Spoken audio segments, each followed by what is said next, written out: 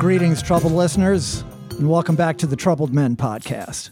I'm Renee Coman, sitting in my safe house on the line with my co-host, the original troubled man for troubled times and future mayor of New Orleans, Mr. Manny Chevrolet. Welcome, Manny. Hey, thanks, man. How are you?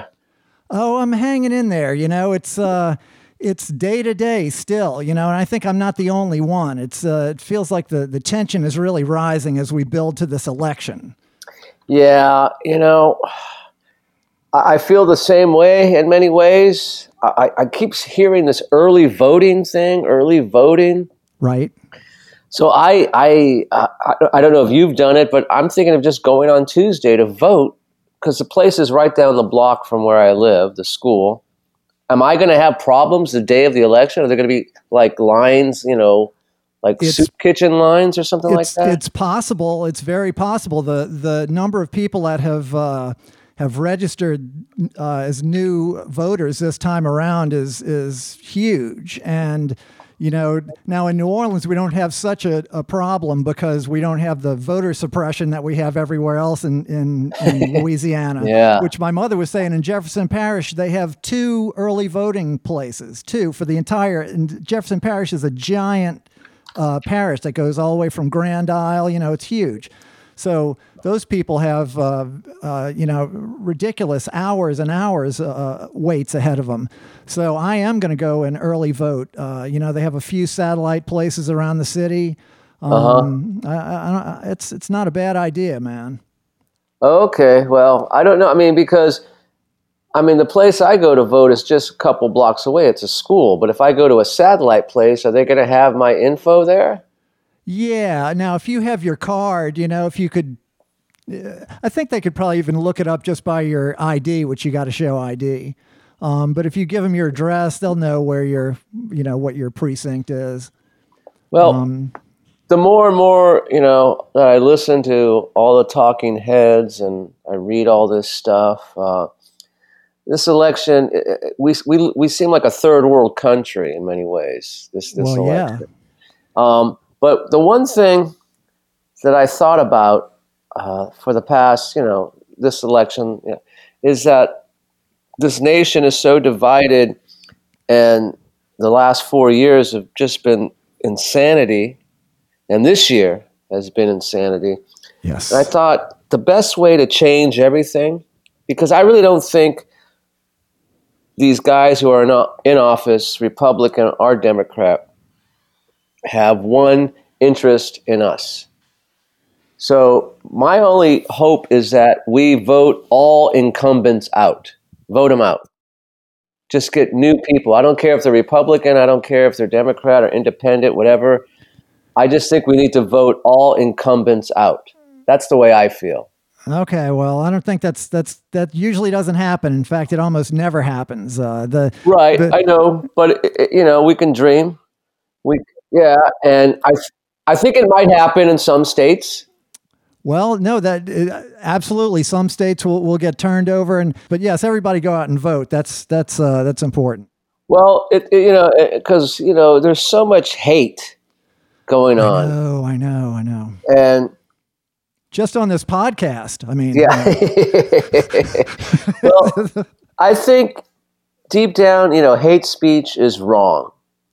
Sure. Any kind of hate speech is wrong. But I think hate stuttering could be kind of funny.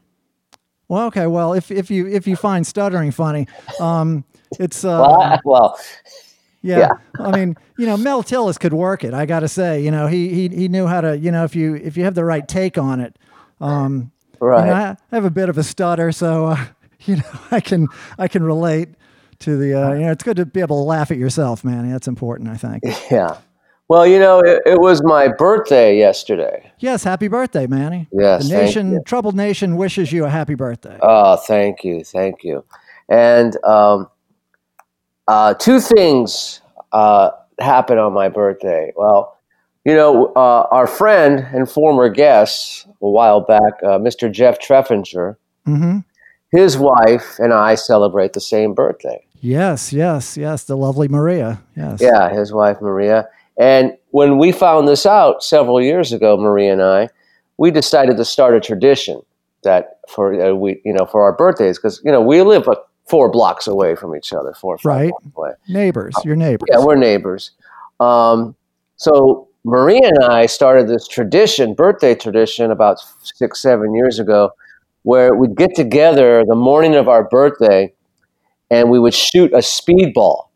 Okay, well, that's yeah, both of us. I would shoot her, and she would shoot me. Oh, a speedball.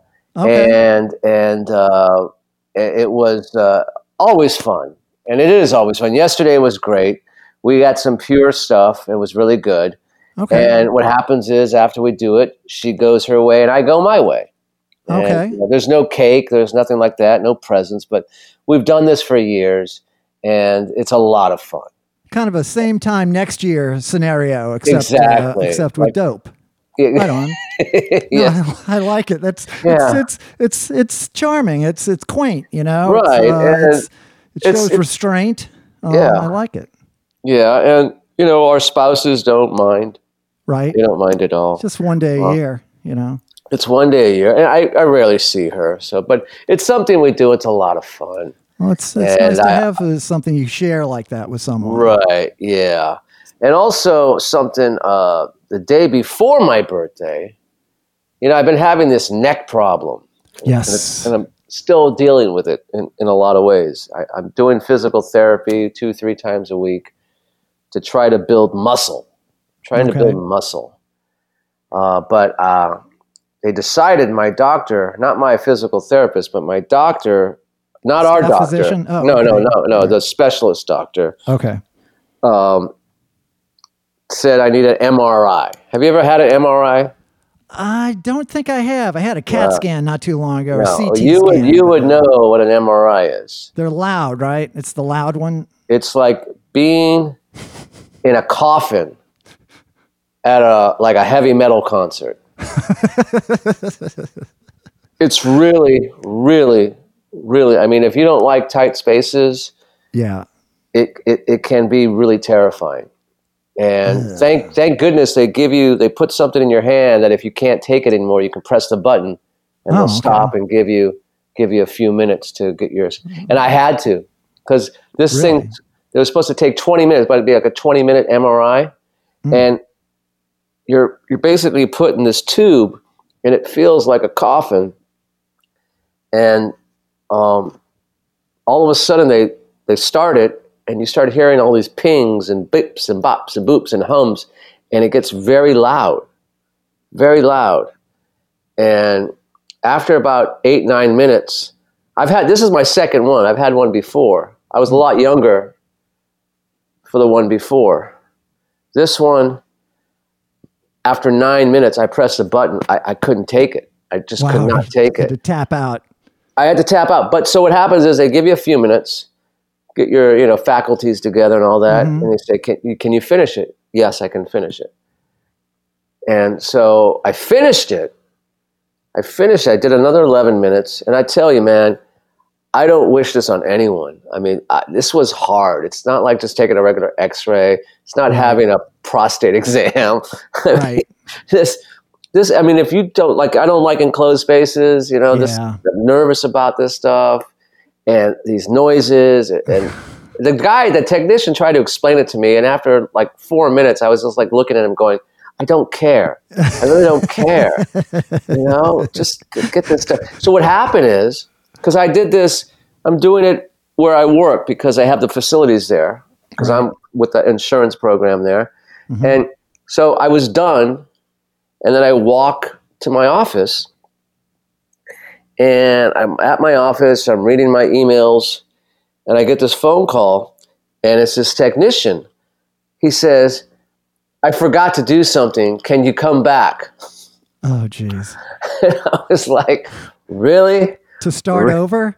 No, he didn't do, not to start over. He needed like another 7 minutes because he forgot a certain test or angle that they wanted, Right. So I was like, man, okay, I'll come during my lunch hour, So I walk back there during my lunch hour, and he goes, it's only going to take like 6-7 minutes. And I went in there, all the stuff, we prep and go back into the coffin, and and it starts going on, the noise and the beeps and the bops and the hums and all that kind of stuff. And I'm counting to myself. Mississippi 1, Mississippi 2. I'm counting the seconds. You're counting 9 minutes down? Yeah. I'm counting like 7. He said it was going to be 7 minutes. Okay, right. So I'm counting 7 minutes in my head. Jesus. And I'm at 7 minutes. And it keeps going on and on for at least another minute. And I'm this close. I'm like a split second from pressing that button again, saying, I can't stand this anymore. Where all of a sudden it stops and he goes, all right, Manny, we're done. Because they have a little speaker in the tube. So you can hear them and they can hear you, you know, but it's crazy, man. I feel for people who are like, maybe could be a little overweight, bigger people. Sure. You know, because they asked me, they said, how tall are you and what's your weight? I told them. So I would, I'm fine in that, but I could tell a slip of a guy. Yeah. So you have no problem fitting in there, but yeah, I could imagine someone who was carrying a few extra pounds. Yeah. Well, yeah, a bigger person, like, sure. Yeah. Because, this is a sports medicine facility. So you have athletes from the college who go there for MRIs and stuff. And we're talking, football linemen, right. basketball. So, they're a lot younger. To it after a whole career of those guys are probably old hat with the MRI. Maybe, I don't know, but hopefully they'll see something that can help me get this done because. It's just like I'm thinking some relief. You need something to. Well, I'm thinking there's got to be. If they can't do it, if I can't get it done through physical therapy after what I've been doing this now for a month or so. Can't they just find some kind of surgery, like freeze something, or kill off a nerve, or I don't know. I don't know what I don't know. Right. I don't know. Well, hopefully they'll have some answers with this MRI. Yeah, and here's another thing though. This is how crazy, it's like, okay, so I've been doing the physical therapy and the specialist says, okay, we're going to give you this MRI, but after this MRI is done, you have to go see the MRI doctor. So 2 hours after I did the MRI, I get a call from the MRI doctor secretary saying, and this MRI was done, I think, last Friday. So I get this call from the MRI doctor's secretary. Said, okay, the MRI has been done. We can see you November 20th. It's like, November 20th?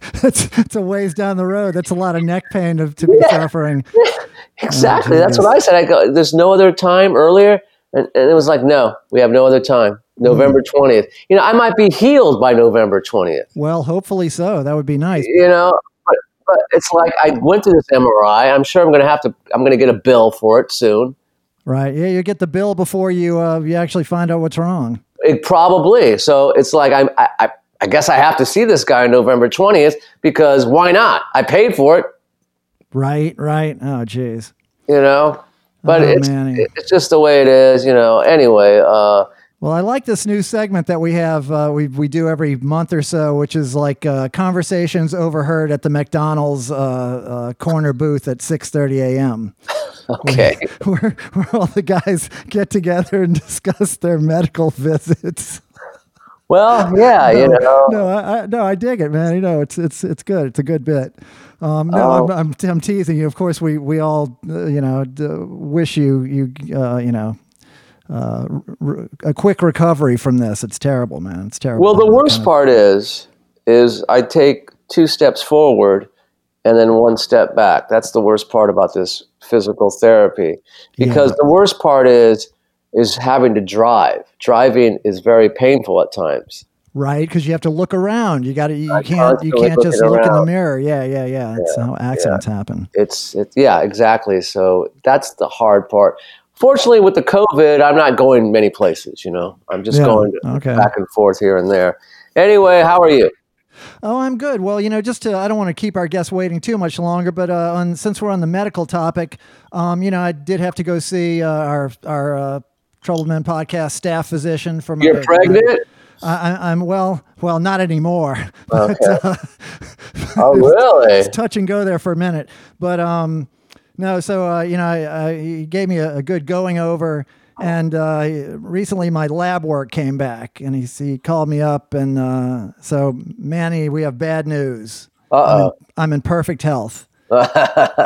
He He said, called you back? Because usually I just get a card. yeah, no, he called me. He called me. Wow. He said my numbers were even better than last year. And Wow. then he spoke the infamous phrase, "Keep doing what you're doing." Ah, yeah. Keep it up. I said, Yeah. well, if you're sure about that, I mean, I guess so. I don't know. Well, that's nice he called you, because I never get a call from him. I just get a card showing me my numbers and stuff. Yeah, no, I usually get a little personal service, but Yeah. Yeah, he's a good guy, though. he is a good guy. He's a good guy. Yeah. Good doctor. Good doctor. Yeah. Yeah. Well, Manny, should we get to our guest? Yes, please, because he's exciting to me. Yes. Yeah.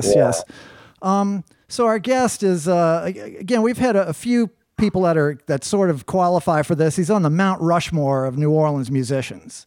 He's New Orleans R&B and funk royalty.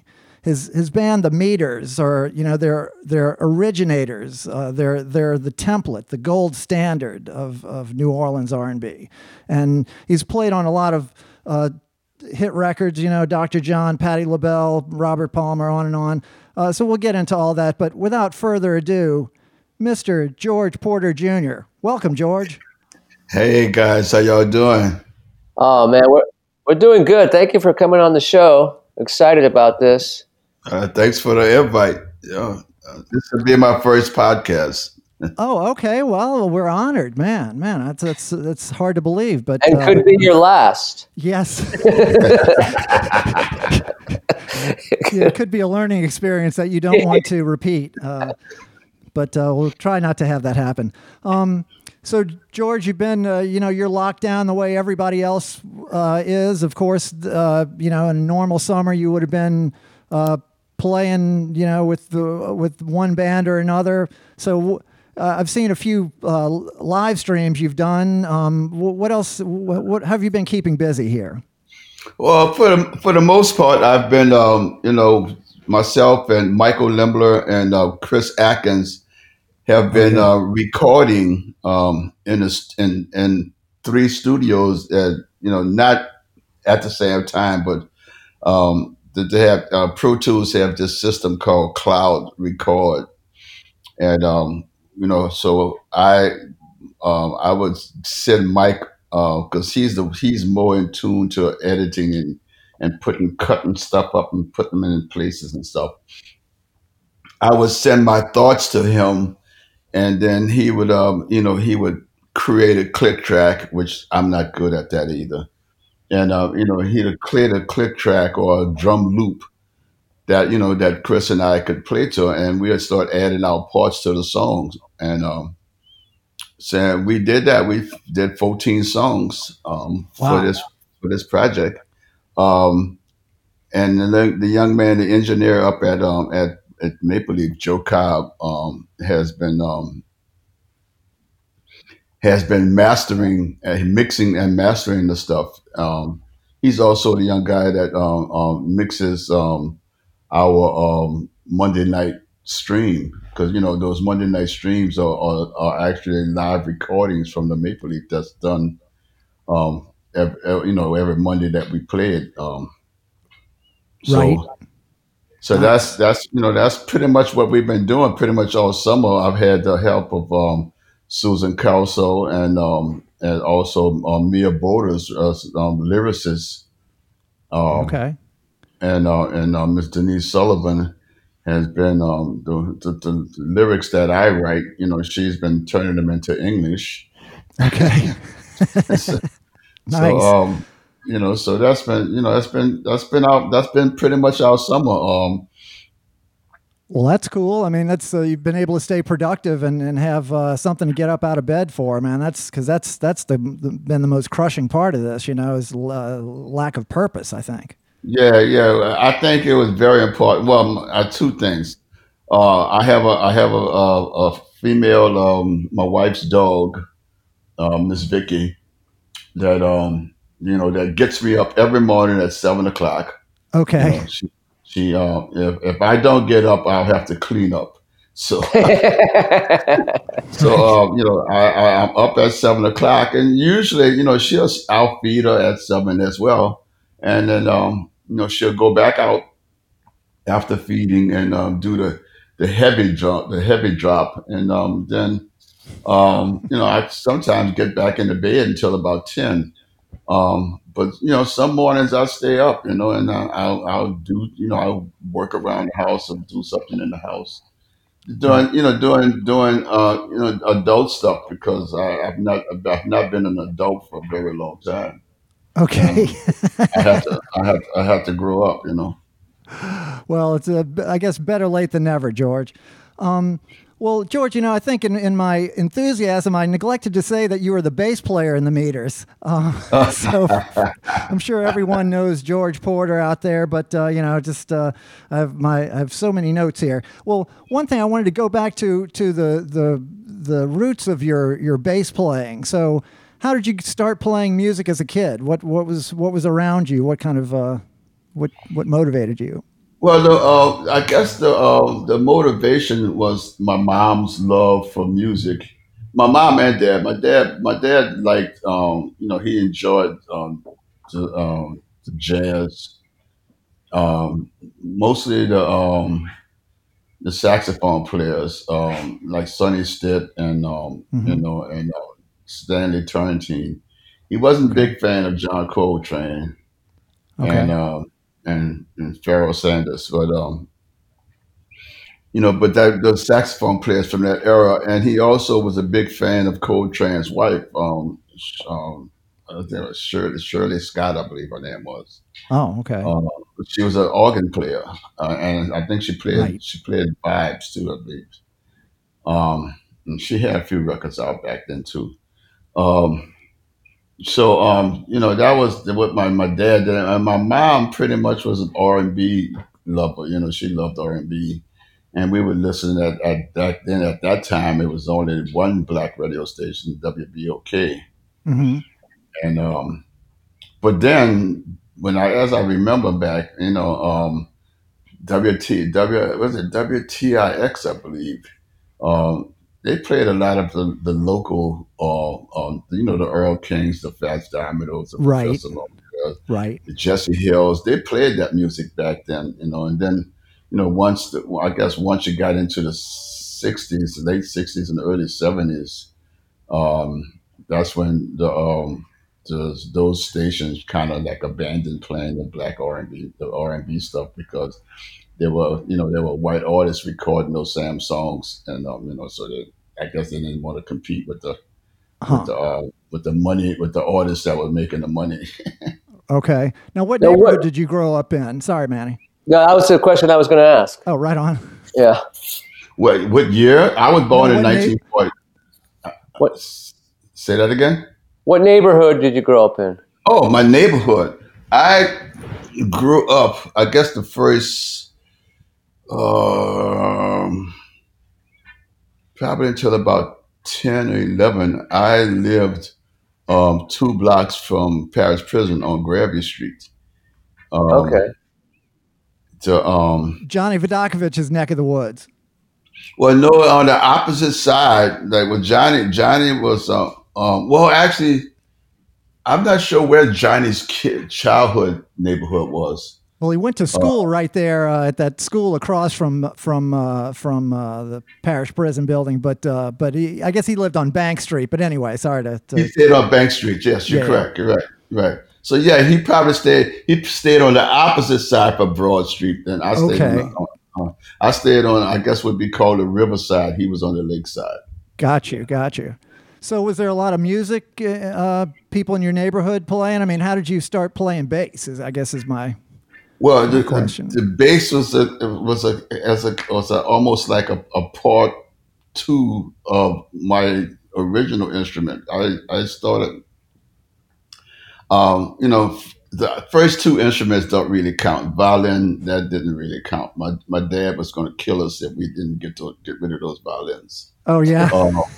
Uh, and and piano lessons didn't last very long because Zig's brother Clinton was my piano teacher, and at the time Zig was, he's younger than I am, so he was naturally, his brother was teaching me how to play, and he kept kind of interfering with it. So Miss Bluens, kind of say, no, this is crazy. I'm gonna have enough of this. So that ended my piano career too. So And you grew up with Zig, right? Zigaboo yes, Martelis, the drummer, somewhat. and the Meters. Yeah, somewhat. Now, after Clinton stopped teaching piano to me, I think, and we moved off of Grabby Street to Perdita Street because Zig grew up 3 blocks on the opposite side of Grabby Street from Paris Prison. Okay. Was it 4 blocks? Maybe it might have been 4 blocks on the opposite side, but on the same street, Grabby Street. Mm-hmm. Uh, um, so yeah. Once I moved off of Grabby Street, I didn't see Zig again until I was well into junior high school. Okay. And when my mom and father separated, and my mom moved me and my brother up into what we call Nevilleville, Mm-hmm. on 13th on Ward. the 13th ward. That's correct. Right. And So, so when you said original instrument, my dad always referred to that as his penis. oh. Okay. All right. Yeah. So, Some of the I'm fatherly totally advice there, huh? yeah, that was totally fatherly gonna get that. advice. He was a Goomba from the East Coast, but that's what he referred to. But go ahead. I'm sorry. Go ahead. The first instrument I took lessons from was guitar. My grandmother gave me I'm not sure how that really went. I think my mom got charged with buying me another instrument, but I think it was actually my grandmother who purchased the instrument, the guitar, the acoustic guitar, Hmm. and I had to take lessons in order to keep it. It was like that's where Werline's music. They were first starting that thing up, starting the system up where it's a rent to buy. Right.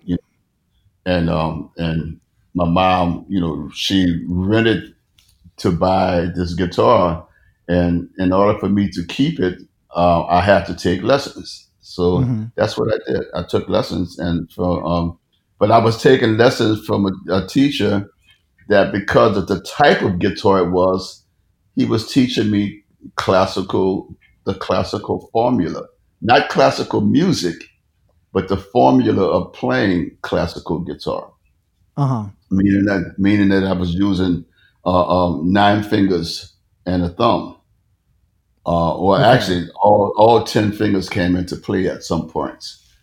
Um, so, but the songs that was playing were country and western songs, Home Home on the Range, Red River Valley, Oh those kind of God. songs. And it was Right. the idea was to learn the the um, the the voicing of the instrument, the fingering, and it was much simpler to learn Red River Valley than to learn a Segovia piece. Right. You got to start So somewhere. Sure. I have to start somewhere. Um, but it was like 2 years into it was my second year of my lessons with him that I was on my way to my Saturday lessons, and I changed my route from going from the house to the bus stop. And when I changed my route, I got to now I'm living on Perdita Street, 2 blocks off of Galvez. And what Mm-hmm. I used, I would walk to the corner and take instead of going on, because the bus stop was at the corner of Perdita and Galvez. I went to the corner and turned right and walked over to Grabby Street. But when I got to Grabby Street, I could hear this music being played, and so that naturally. draw my attention and made me walk a little faster. Or when I turned that corner, I think that's Russia Blade, if I'm not mistaken. Okay. Um, I turned that corner, and I can there's two gentlemen, young man, young tall man, and an older gentleman, and the younger guy was playing like bass lines, and the older guy was playing these melodies, playing with this classical formula, with the fingering. And at that point I said, "Oh hell, that's the kind of songs I want to be playing." And he was playing, St. Louis Woman and blueses and stuff, And I said, "Well, man, I could. That's what I would rather be playing." So that's pretty much. But that's to answer the question, how did I get to bass? Playing classical formula, you play bass lines as well as chords and melodies. Sure, sure. So you were able to apply that when you. So then you just had bands that needed a bass player, and you thought, well, I think I can do that, or how was that transition? Well, the transition happened kind of like abruptly. It's like I played. I was sort of like a roadie for a gentleman named Herbert Wing, and he had a band called the Royal Knights. And Okay, Papi, that young guy that was on the steps with his grandfather, was the bass player in that band. Well, Herbert okay. Wing, That's Poppy you know, Francis. yes, just said Okay, his name was Benjamin Francis. Papi, we call him Papi for short. That was okay, his nickname. And so I was living. Now I'm actually living in Carrollton by this time, and I was living around the corner from Herbert Wing. And again, sort of like when I accidentally walk into musicians playing, and all of a sudden find myself in a world that I want to be in. uh And I huh. heard Herbert Wings playing his guitar one day, and what he was playing on his guitar, he was playing Earl King and stuff like that. And I said, "Wow, yeah, that's the kind of stuff I want to play." Okay, So it was kind of led from there. And in that band, in the Herbert's band, I would be like the extra player at the rum, and he was playing fraternity houses all up and down Broadway Street, okay, the artists would be anybody from Earl King, Benny Spellman, Jesse Hill, Tommy Ridgely. They because the frat house would hire all these different artists. They would hire a house band, and then they right. would hire different artists to play. And those guys, some of those guys would be playing two and three different houses. They would come and play three or four songs with this band and go, two blocks down and play some with somebody else's band. Oh, no kidding. Uh, So you had to have all the material from all those different artists that you were ready to back them up on. Absolutely. The only guy we never got on Broadway would be Fats Domino. But he was playing Las Vegas by that time. Sure, sure. Man, it must have been a rich learning time for you. Well, George, you have I mean, so many people copy your style of playing. It's as a guy, a younger guy, that music seems like it's always been there to me. I mean, is your style kind of fully developed out of whole cloth, or I mean, where do you see it coming from? Well, I believe it was. I believe that I probably my style, if I have one, I'm not sure I have one. You definitely have one, George. My contribution to the instrument itself is rounded by the fact that I wanted to be a part of New Orleans music. So I dug deeply into all of that different music. The gospel music, the bebop music, the street music, the Earl Kings and the Eddie Bowles Right. and the Tommy Ridgelis. I dug into all of that music. I wanted. It was important for me to know how to play that music. and Yes. and not all of it had the same feeling. So that means that I got to learn more about the music because I was playing these different feelings. The idiosyncrasies of each style. And that brings up something I wanted to talk about, the meters. How much does it drive you crazy when you hear somebody playing meter songs incorrectly? Because you have to hear that all the time, right? Yeah, I mean, I'm as guilty as playing some of that meter stuff incorrectly Are because you? I'm a firm, I believe that that those songs were played already and they were played correctly. I believe that it's okay to and for you to interpret it and even if you wanted to change it. Okay. I play Sissy Strut not like Sister Strut. Only time I play the song the way it really goes is when I play with, members of the Meters. But Okay. when I play it with Running Partners or the Porter Trio, it's a 12-bar blues. And I call it Sissy Got the Blues. Okay. Because, I figure she's over 50 years old, so she might have the blues by now. Right on. So George, let me ask you something. Going back to playing all the fraternity houses on Broadway, um, I'm sure these were white fraternity houses, right? Oh, yeah, there weren't any black fraternity houses on Right. Broadway. So, and there was tons of segregation. So, and we're talking what, the '60s? Yes, we're talking the Okay. So, 60s. I mean, how was that feel going? Because you have just nothing but white kids, and half of them probably aren't even from New Orleans. How was the vibe? I mean, they hired you because they wanted to hear you, right?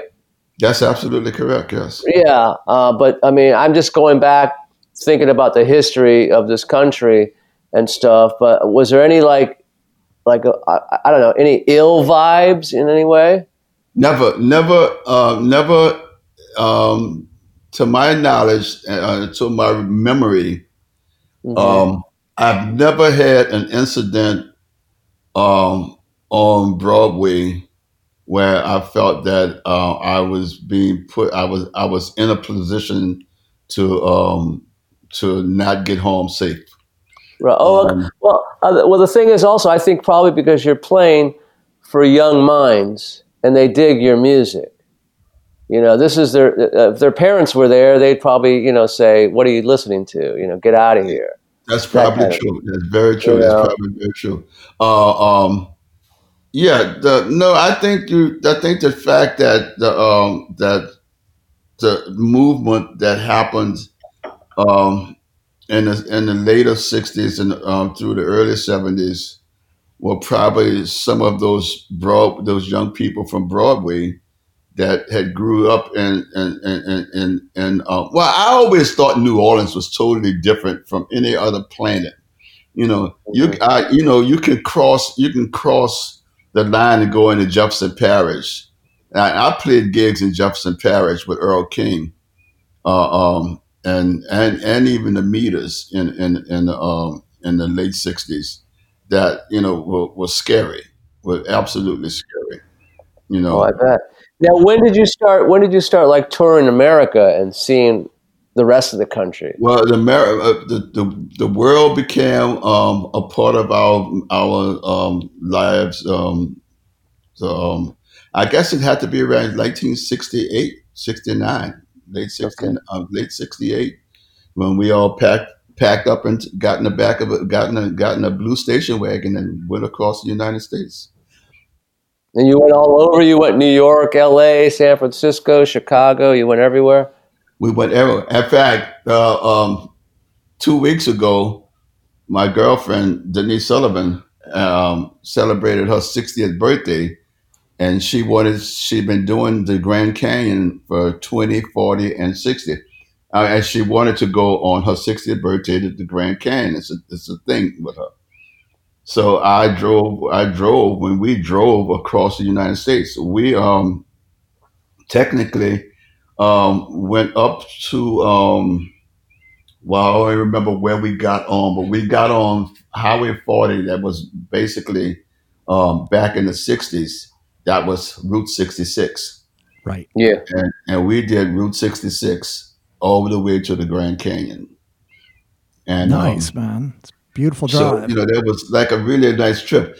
I remember telling them that we stopped, only time that we would stop back, and I think this was 1969 when we did that drive. We had left. We left Chicago. We left somewhere in Illinois. It must have been Chicago, and we took Route 66 all the way to LA. And Wow. I told her that while we was driving, we was pulled off and went to one of the museums. And I told her, I said, back then, all the time we stopped on this highway was to get gas, and maybe get a hot dog where it was the place looked friendly enough for us to stop and eat. Right. Right. Yeah, Oh, so man. the rest of the country was in an indifference, totally different from New Orleans. New Orleans, I think, and now again, I'm not going to say that every black man and or woman in New Orleans in the '60s were treated like the musicians were, but Right. the oyster shuckers. The guys that worked in those oyster shuckers, those guys were kings. Yeah. Those oyster guys, man, they were kings. The musicians might have been high up on a anarchy, but man, if you was an oyster shucker, you was the thing. You was the it. Really? Wow. Well, I went to a party years ago, about 10 years ago. It was an oyster party, and I tried to shuck an oyster myself, and I totally agree with you. If you know how to do that, you're my king, because I love oysters, but I couldn't shuck one to save my life. Yeah, I almost ran one of those knives right through the middle of my hand one time, and I said, "Yeah, and you don't want to do that. Yeah, you don't want to do that." No. Yeah. Well, Manny, I'm looking at the cocktails and I'm thinking that this might be the time. What do you think? Okay, yeah, it's time where we take our break, George. We're going to take a couple minutes, and the nation knows all about our break. We go. Whatever you're drinking, go fill it. Go get a refill, and we'll be back in a second, nation.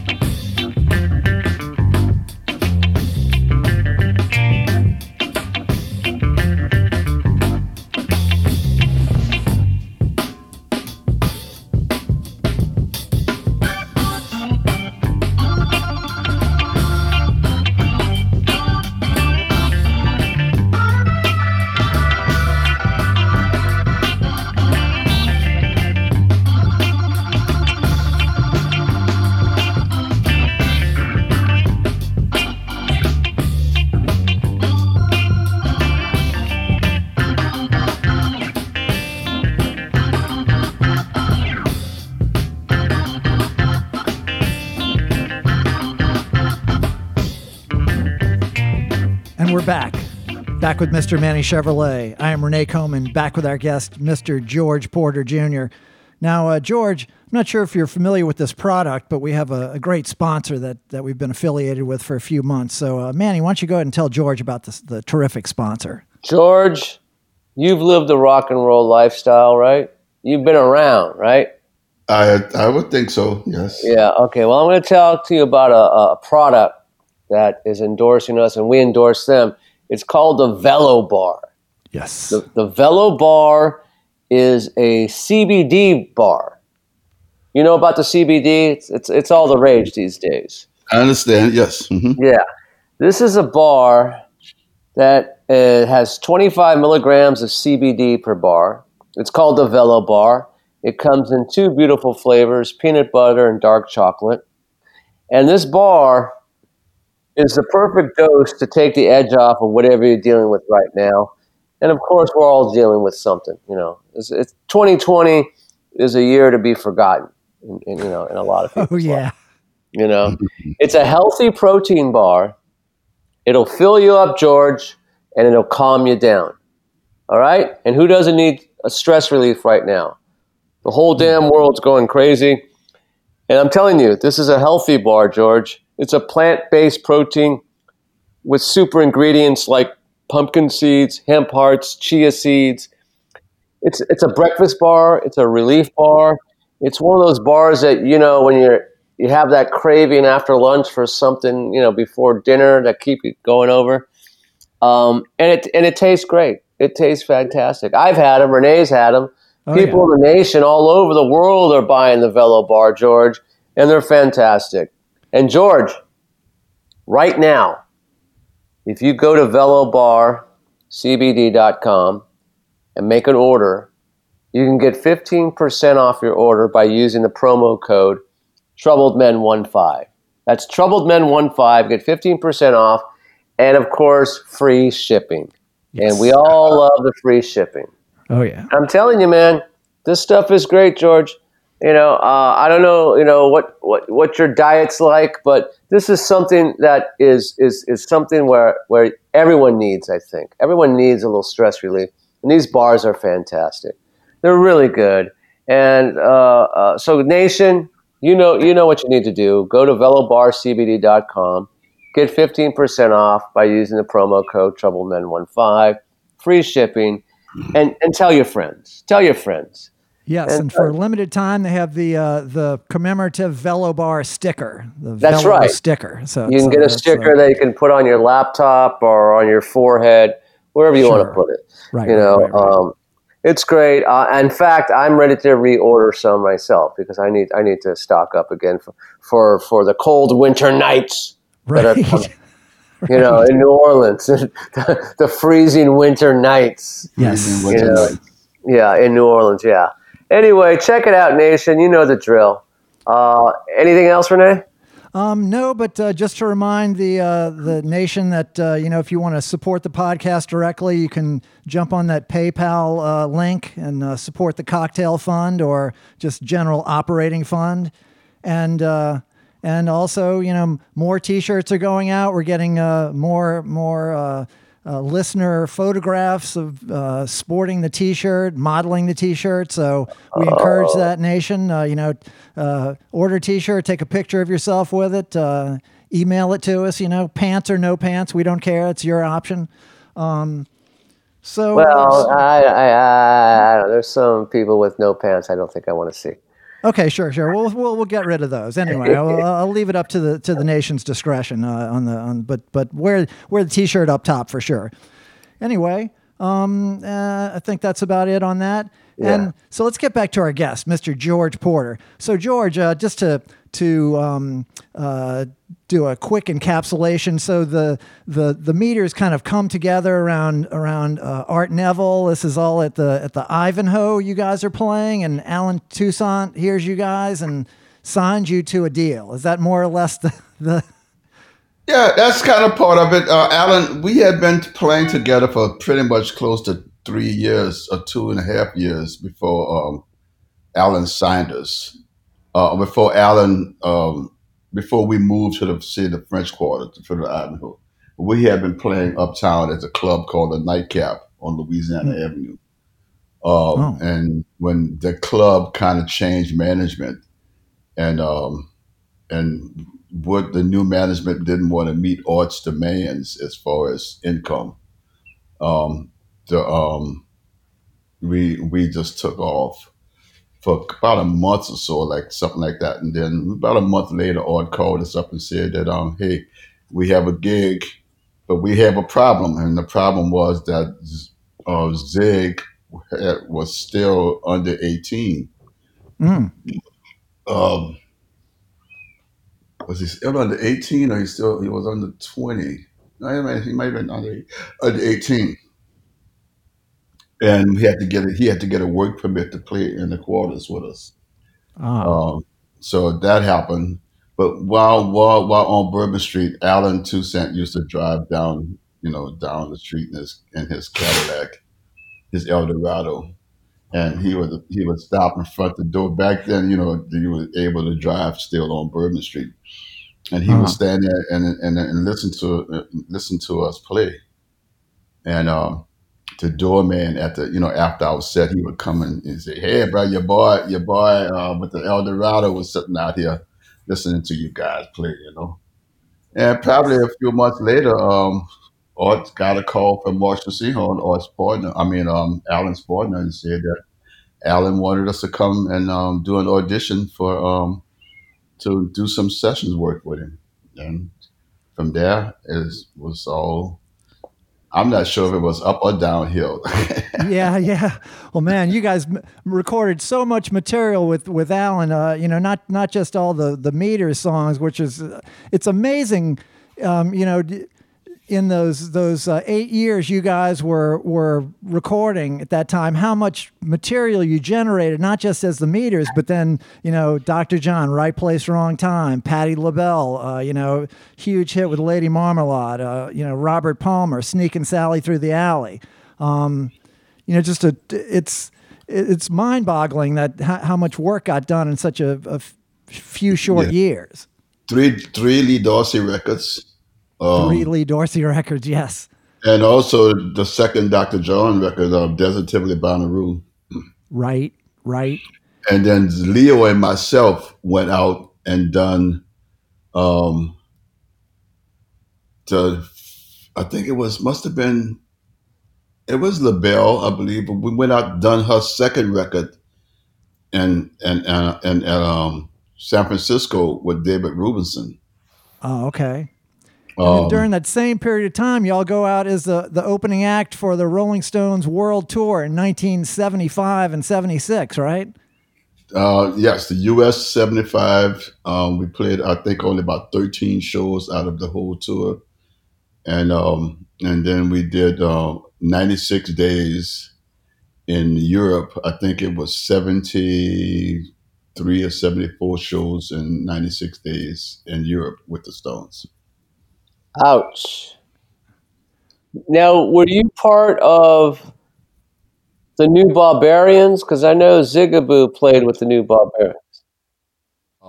My record, at the time, I didn't have a record label that was supportive enough, and the New Barbarians tour was kind of based off of getting, uh, um, you know, Keith off of House Tour Arrest. tour yeah, support. Yeah. and but the the bass player, God, I can't think of his name at this point. Oh, Jesus. Um, his record label basically paid Ron Woods to take him on road with them. Oh, Right, okay. right. Tour Okay. support. Yeah, yeah, yeah. They Well, paid his tour support. So I didn't have a record label that was done that. They took Zigaboo. Nobody paid for Zigaboo to come out. They wanted Ron Woods wanted Zig to play the gig, and Keith okay. Richards wanted me to play the gig, but Stanley Clark's people wanted Stanley Clark to be on that tour. Okay, all right. Well, there you go. Yeah, it's a bidding war. Um, that must have been a pretty wild tour to be on, huh? At that time, the Rolling Stones were that was pre-reform. Oh yeah, absolutely, absolutely. It was nuts. I put it this way: 96 days in Europe. I had to probably snorted my way through at least two cities of Peru. I got home and we played a little gig on a Saturday at a little club on Claiborne Avenue. Used to be right off the corner of Claiborne and Napoleon. And we played that gig that night. And I went home and went to bed that morning. And when I woke up, it was like 5 days later. I was in Hotel Du in the hospital bed, had been there for 6 days, Oh my. and had walking pneumonia. And the doctor told my mom. That's how my mom found out I was snorting cocaine. And she said that if it wasn't for the cocaine, I'd have died a long time ago. I would have Really? died.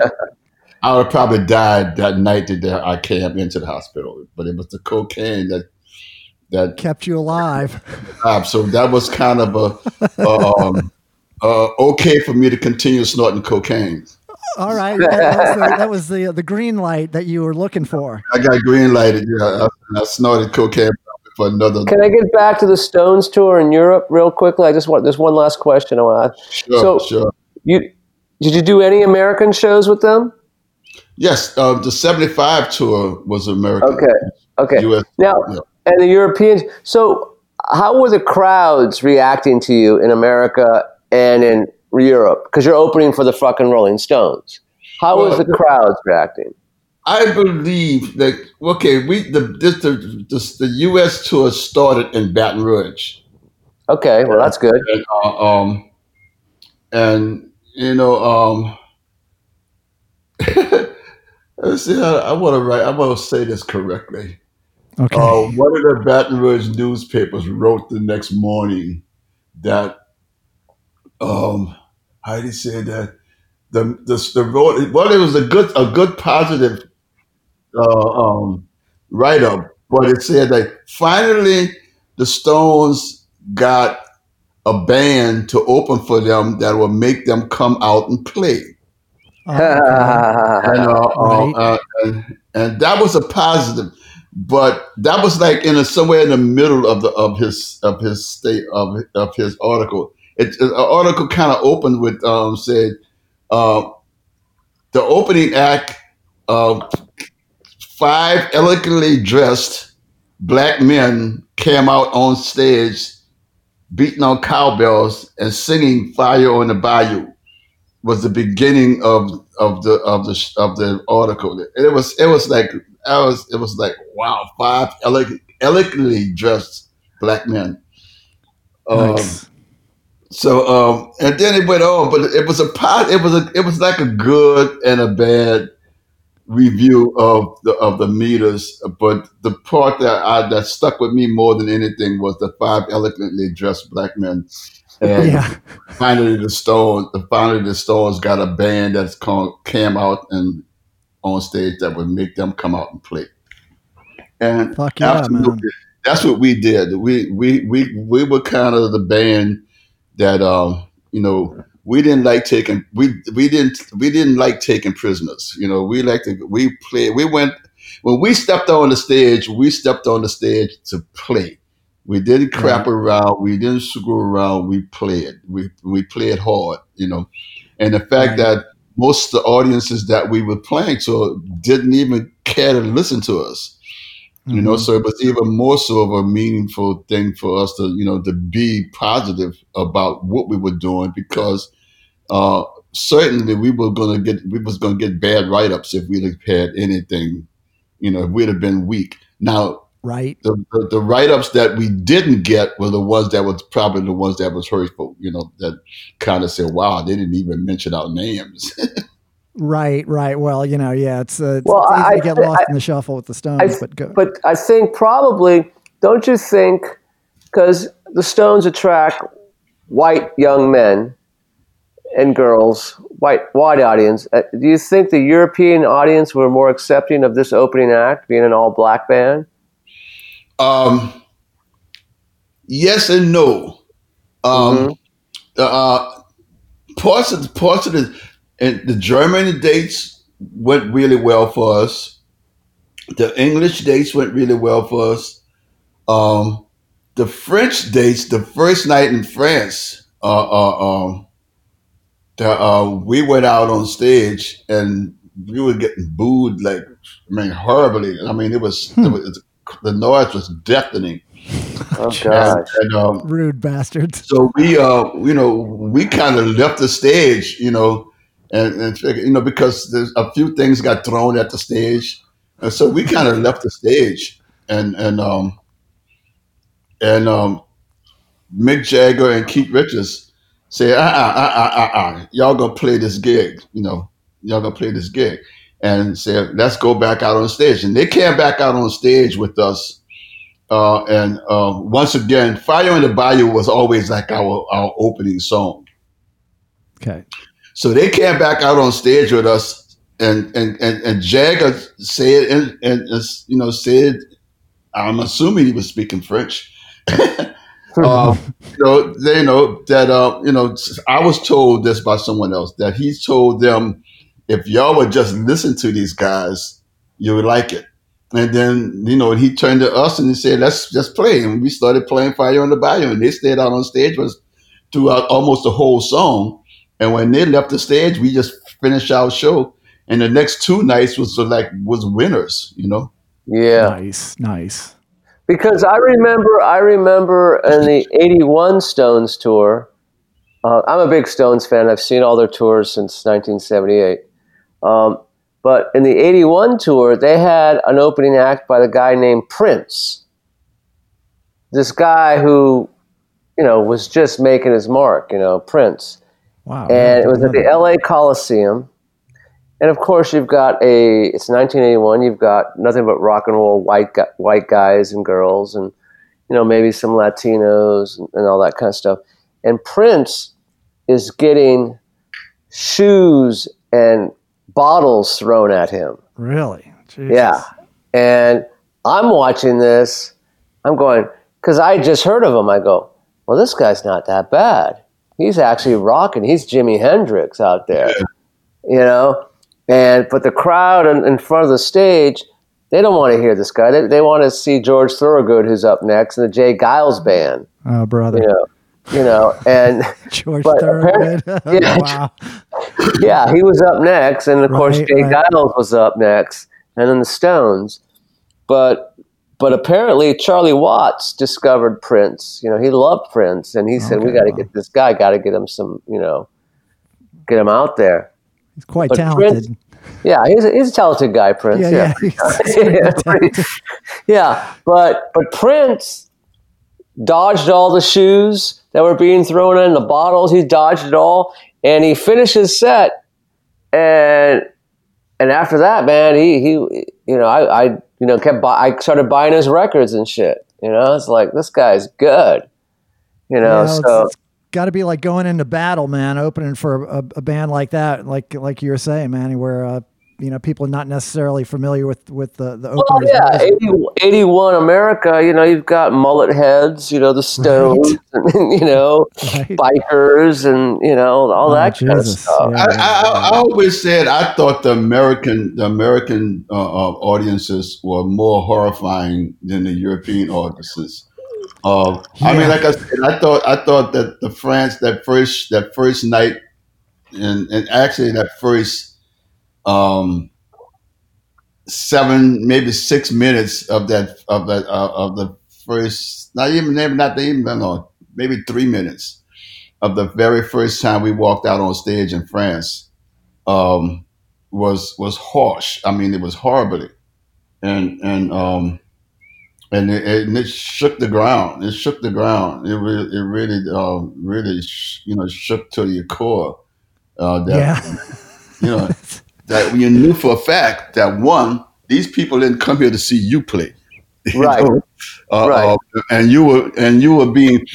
We had played in front of audiences that just totally ignored us. You know what I'm saying? It's like big conversations going on in the audience. People, nobody even looking at the stage. Stuff like that. Right. But you never had like kind of a hate going towards you. No, never had one of those. France was the first time I saw that. Yeah. Yes, people can be rough, man. Something I wanted to touch on at some point here is, the Meters is one of those bands that have been sampled so much. When the hip hop started, that was seen as that foundational music that so many acts, Run DMC, LL Cool J, NWA, all these first generation hip hop acts were early on sampling the meters. Now, you guys must have made a fortune off of all that publishing, huh? No, we didn't make a fortune off it. Oh God. Really? That was a trick question, right? Yeah. I was hoping the answer was going to be yes, but Here's the way this went. I'm gonna try and keep it as clean as I can. But okay. No, don't do that. No, you Don't do can that. air your grievances. This is we Yeah. air grievances over cocktails, George. outside of the facts that that our then manager, and although Alan Toussaint was the partner in that management, that man, uh, he had very little. He didn't know all of the makings and all of the turnarounds that was being done by Marshall Sehorn.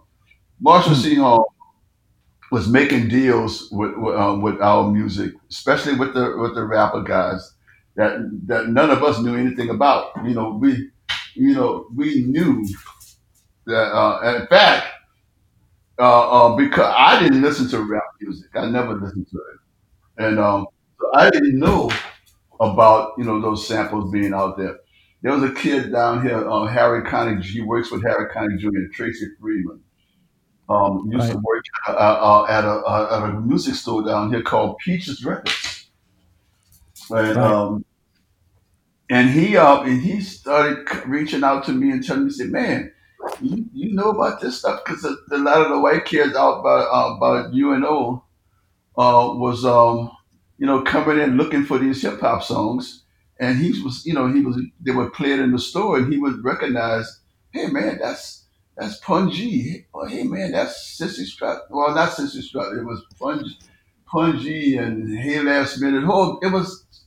I mean, I think all total was 176 samples.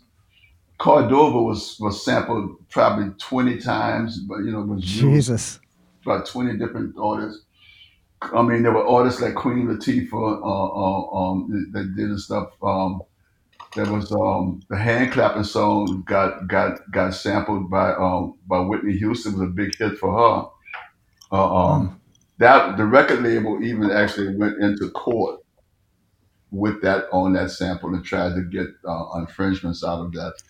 To come out that the song was a old gospel song that apparently that was influenced. Leo was influenced by that, and they kind of brought to the attention that the song wasn't originally ours. It was actually originally somebody else's.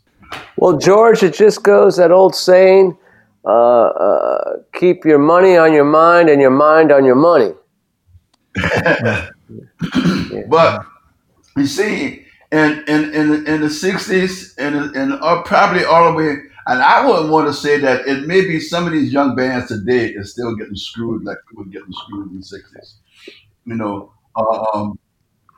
it's like I let's see how you put this.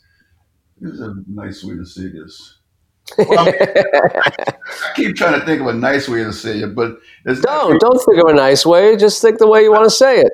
No, I don't want to insult families. right. Okay. Right. That's what I'm saying, man. I love Alan Toussaint. I learned so much music from Alan Toussaint. It was just Yes. unfortunate that he was half of a team that was screwing us right and left, right and left. I Right. firmly believe that when he found out how much his partner was screwing him too, that's when that business dissolved. Because it all ended up in a fight. Or Allen was not one of those guys that like to fight. He would just walk away from it and remove his name from the situation, and that was what he did. Yeah. Um, but Marshall Sehorn had created this thing that actually broke the band up because he had created this thing with the Warner Brothers, the record labels, with that these guys are just how you say, we loose cannons. We just a bunch of loose cannon drug addicts. Oh And man. so if not dealing with us, you don't want to deal with these guys, and because the record label wanted to move us to California to do that last recording with David Rubinson.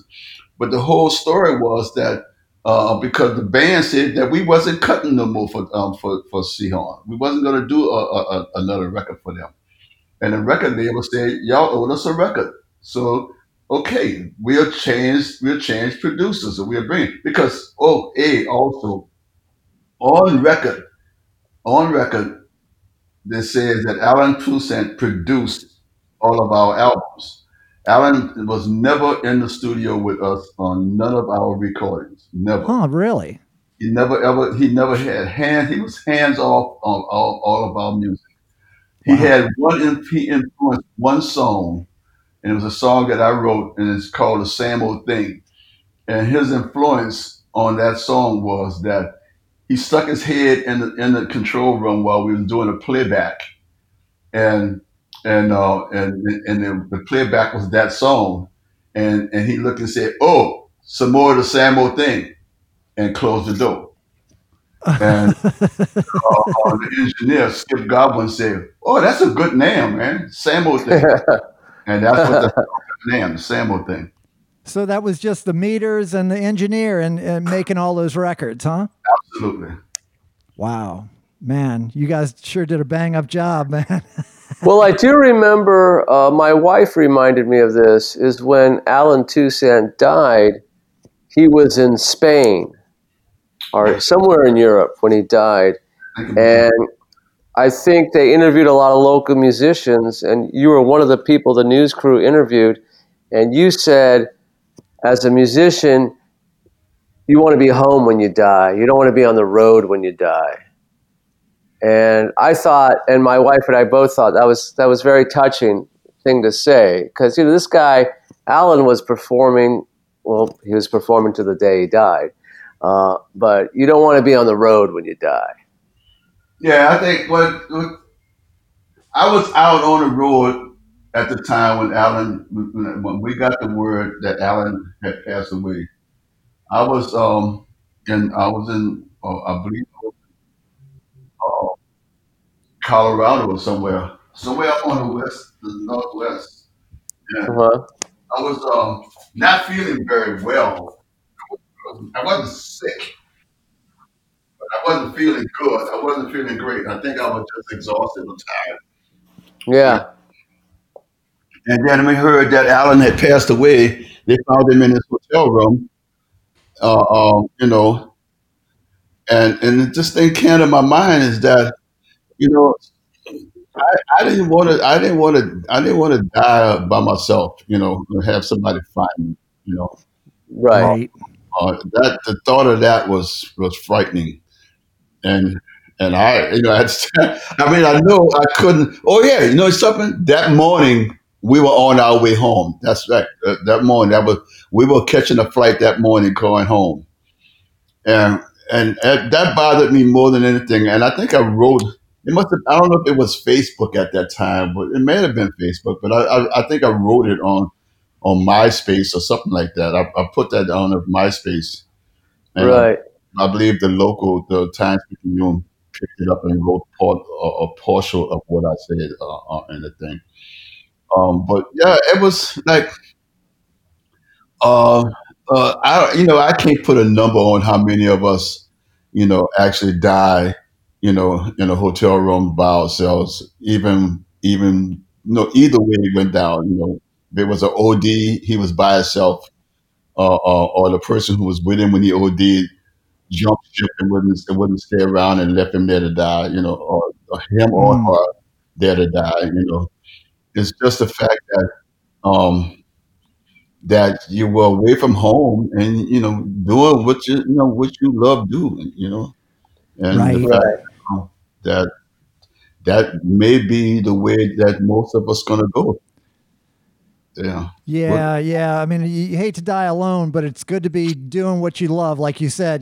Die with your boots on, as they say. Yeah. I mean, Colonel Bruce had, I would think, as horrifying as it might have been to the audience. I believe he was smiling when he went down. because Yeah. he was in the element that he loved doing. Right. There was the other blues guitar player. Um, he passed away in Japan. He dropped dead on stage. Hmm. God, Oh, I know who you're talking about. I can't remember the name. I know who you're talking about. Yeah. Was it Johnny Guitar Watson or the other Yeah. one? Oh, was it? Oh, wow. Yeah. Yeah. Man, what a Right on talent. stage. Gee whiz. Yeah. You know what I mean? That I think in our community, that's the glory. That's the way to go out. Right.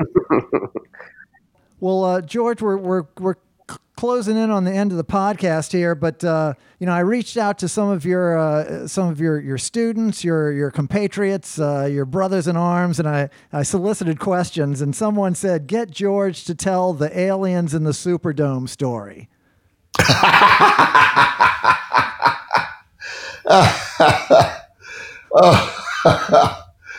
um, it was a dream. It was a dream. More like it might have been a nightmare. I'm not sure, but Okay. I was not comfortable for the fact that the going into the Superdome because I believed that the Superdome was a spaceship, and that in my dream I was in I went to play in the dome, and I think right before we was going on, or right as we was coming off the stage or something, I can't remember that. The damn thing took off and just took us away from here, And I woke up like screaming. My wife said, "What the hell what's wrong with you?" And that was it was years. It was years before I went to the Superdome. I didn't go in the dome, and Yeah. I've only been in the dome maybe 3 times at the most. Wow. Okay. Let me Lifting ask you a impression. question. Let me ask you a question. You play with Johnny Vodakovich? Not as much as I used to. Yes. Okay, because he's been on the show, and he was actually one of my favorite. That was one of my favorite shows. The guy is so honest and real, and he's so New Orleans. Now, how did that friendship start? Oh wow! It You had all to go be way back, huh? Yeah, you Back guys. to Bourbon Street. 1967, maybe. Yeah. Bourbon Street. Um, Well, he we, tells the story of as a kid hanging out some outside of some little club on Esplanade, with, and he's outside the club because he's only a kid. He's like 7, 8 years old or whatever, and he's listening to the drummer of this band play. He doesn't know who the drummer is, but he's like got his chips and soda, and he's just sitting there with his ear to the window listening, and that's how he fell in love with the drums. uh-huh. But so where did you meet him? As kids, like young kids? No, we were youngsters, but he was playing. He had a gig, or he got a gig playing behind some what they call like shake dancers on Bourbon Street. Uh-huh. Okay. But he was playing for not Al Hurd, oh man, God, Alboletto. Alboletto, correct. He was playing for Alboletto, but on his breaks with Alboletto, he would go across the street and play for these dancers, and it usually was like an hour on, hour off kind of thing. I was on at the Ivanhoe on the hour on and hour off, Mm. but usually they would always give us a grace period of about 5 minutes in order for us to get back to our regular gigs. And I think Sam Henry might have been on that gig with Johnny, and Sam Henry might have been the one that told because Sam and Johnny was doing a duet. Sam was playing the left hand, playing the bass in his left hand, and somehow I don't know how I actually got that gig, but I actually got the gig for probably maybe 2 months or something like that. And that's how I first met Johnny. Oh, okay. Nice, And man. Y'all were just teenagers, huh? Both of yeah, y'all. and then it disappeared for a long period of time. And we would cross paths, over the next 30 years or something like that. And then probably what, 12, 13 years ago, Deborah called me up and said that would I be interested in doing a trio thing with Johnny down on not Dry Street. What that is, St. Claude. Oak Street, the Maple Leaf. No, Right? on St. No? Claude. Oh. That trio thing started on St. Claude. Okay. Was it Funky Butts? Okay. Was it a Funky Butts? Not the one that's on the corner, but it was like in the middle of the block. All right. Yeah, I think it was called Funky Butts. Okay.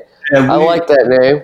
We played that gig down there with Johnny, Eric Traub on saxophone, and myself. We did that. Wow, nice. And I want to say that must have been like a Wednesday night or something like that. It was like not a really great night that people was out on the street. But we after a couple of weeks, we had a wonderful, and it was mostly for tips. 90% I think they was guaranteeing us maybe $75 a piece or something like that. But we would walk out of there with $150, maybe $200 because we made tips. Right. The band was so great, man. What a monster, Eric Traub, man. I can't. That's what a tremendous band. And I recorded every one of those gigs. I have recordings of every one of those shows. And I remember when we were playing stuff off the top of our heads, it wasn't calling songs. We would just play. We would just start playing. Jamming. We'd just be jamming, and at the end of some moment, and the song would end. And I remember a lot of times when that happened, Eric Traub would turn to me and say, "Publishing." Well, you still got those tapes? Yes, I do. I'll do something with them, man. That's and I've been getting my present manager has been cramming at me about getting someone to come and do a proper archiving Yes. and a cataloging of all of these and is that tapes. I got a lot of stuff that's on old cassette tapes. Right. The cassette tapes are mostly the Meters and David Lasky's band, The Taste of New Orleans. Man, I wanted to talk about that band because I saw that band so many times down in the French Market. But and man, I love that band. I love the David and Walter Lasty. It's I learned so much watching you guys play down there. No kidding, you that old? Yeah, fuck yeah. Well, I was a teenager, and I would go down there on Sundays and see y'all play. And sometimes I guess you'd be out on the road and Rusty Gilder would sub for you. Yeah. I knew Rusty through Bill Huntington, who I studied with, and Rusty would let me sit in on a tune or two. So I was always down there drooling. And one thing, I was thinking about this today, and in my notes, I remembered the guy, the MC was Smiley Uwell. Oh, yeah. Yes. I hadn't thought about him in years, but he just popped into my mind. I remembered his name. I remember exactly what he looks like. Yeah, I remember Smiley. Yeah. He had the umbrella. He had the sash on. He was beautiful guy, man. Yeah. He would walk around, pass the hat, and man, what a great band! I tell you what, David Lasty had a feel on the eighth notes, man. The way that band played, it was like bebop, but it's New Orleans R&B jazz, Yeah. So cool, man. So cool. Well, George, listen, if you're going to start, have someone looking at your old tapes and stuff like that, my advice is don't get Alan Toussaint's business partner. keep the Seahorns out of it, Manny, is what you're saying? Yeah, exactly. All right. Good advice. Solid, sound advice. Well, Manny, that seems like a podcast, huh? Yeah, I mean, there's tons of questions I want to ask George. I know. It's just we're running so long. We're running long, but George, you've been fantastic. I'm looking at your whole bio. Renee sent me all your info and your digits and all that kind of stuff.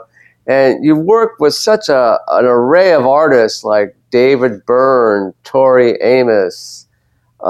These are people that I didn't think you would work with, but it's a gig, right? That's the way you would look at it? Is it a gig? It was an experience, Yeah.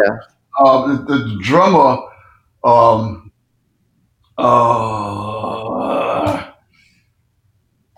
geez, I can't think. What's the band? Continental Drifters. Yeah, Carlo Nuccio. Yeah, Carlo Nuccio. He got me the gig. The recording session with Tori. I did 2 records with Carlo, with Tori, and then the third record was he talked his way out of that gig. Yeah. Yeah. I remember Carlo was tight with Tori and her husband. Yeah. Those are great records too, man. Yeah, I love those records. But then David Byrne, the great story like that is David Byrne called my house, and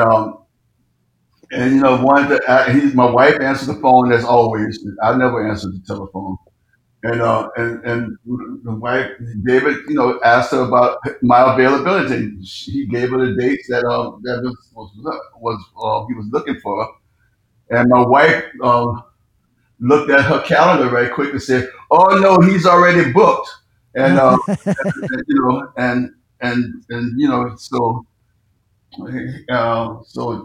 he said, "Okay, well, thank you," and he hung up the phone. So she called.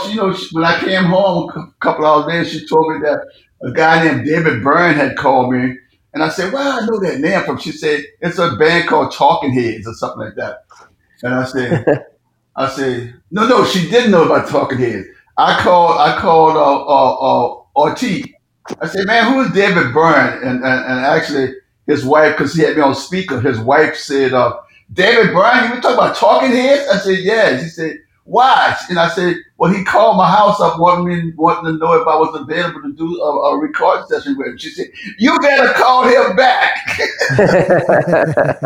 Nice. So at that point, I got back on the phone and I called him back, and he hadn't gave the dates away. So I took that, and that was for the recording session. I went up there for I think 14 days or something like that.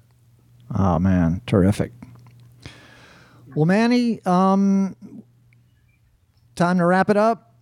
Yeah, I know. I got tons of questions for George, but George, you're one of these guests that we'll have back on. We're going to have you back on for a part 2, George. Absolutely. I feel free to call me at any time. Okay. I mean, especially right now. It's not much going on. So. Yeah. Well, yeah. There's nothing going on. Well, thank you, George. You're such an idol to so many New Orleans musicians and musicians around the world. It's such a privilege to have you on the Troubled Men podcast. And George, tell all your friends about us. Okay. Yeah. Well, when y'all ready to air this, you gotta let me know so I can post it on the site.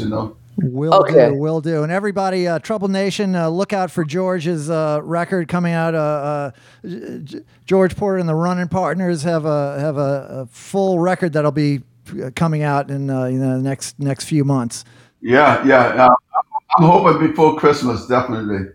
Hoping it'll be something new to go under the Christmas tree. There you go. All right, Manny. Well, thank you so much, George. And in the Troubled Nation, we always like to say, trouble never ends. But the struggle continues, George. Absolutely. It does. Good night, people. Good night.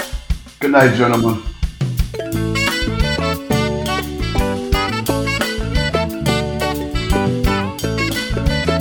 Oh, my God.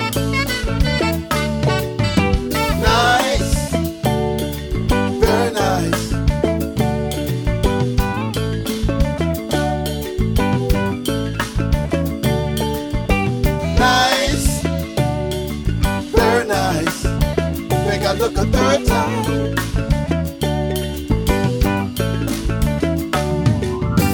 Once from the front, twice from behind. Think I look a third time.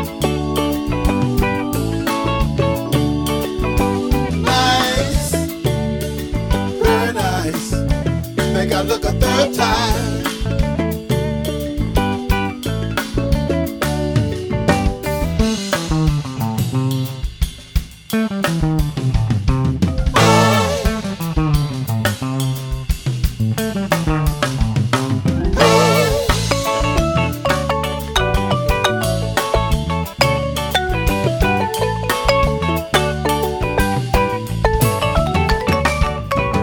Nice, very nice.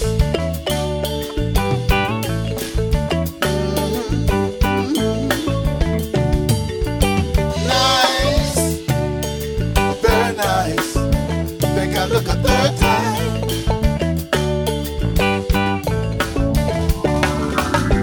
Walking down the hall while shopping in the mall. Think I look a third time. Nice, very nice. Think I look a third time.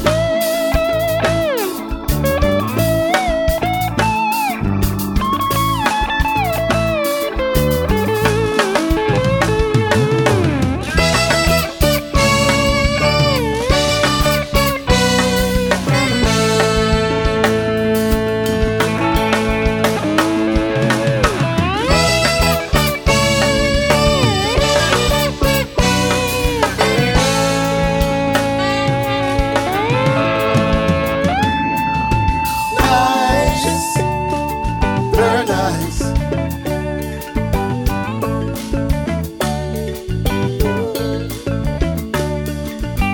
Nice, very nice. Think I look a third time.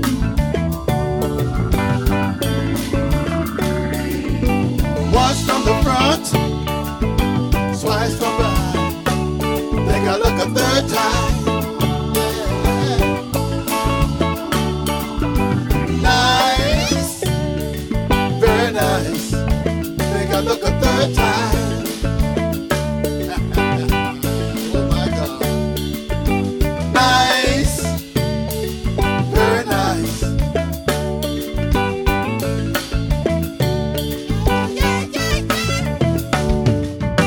Nice, very nice. Think I look a third time.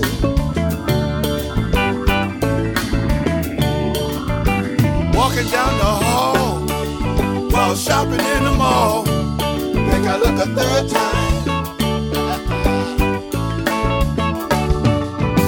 Nice, very nice. Think I look a third time. Oh my God.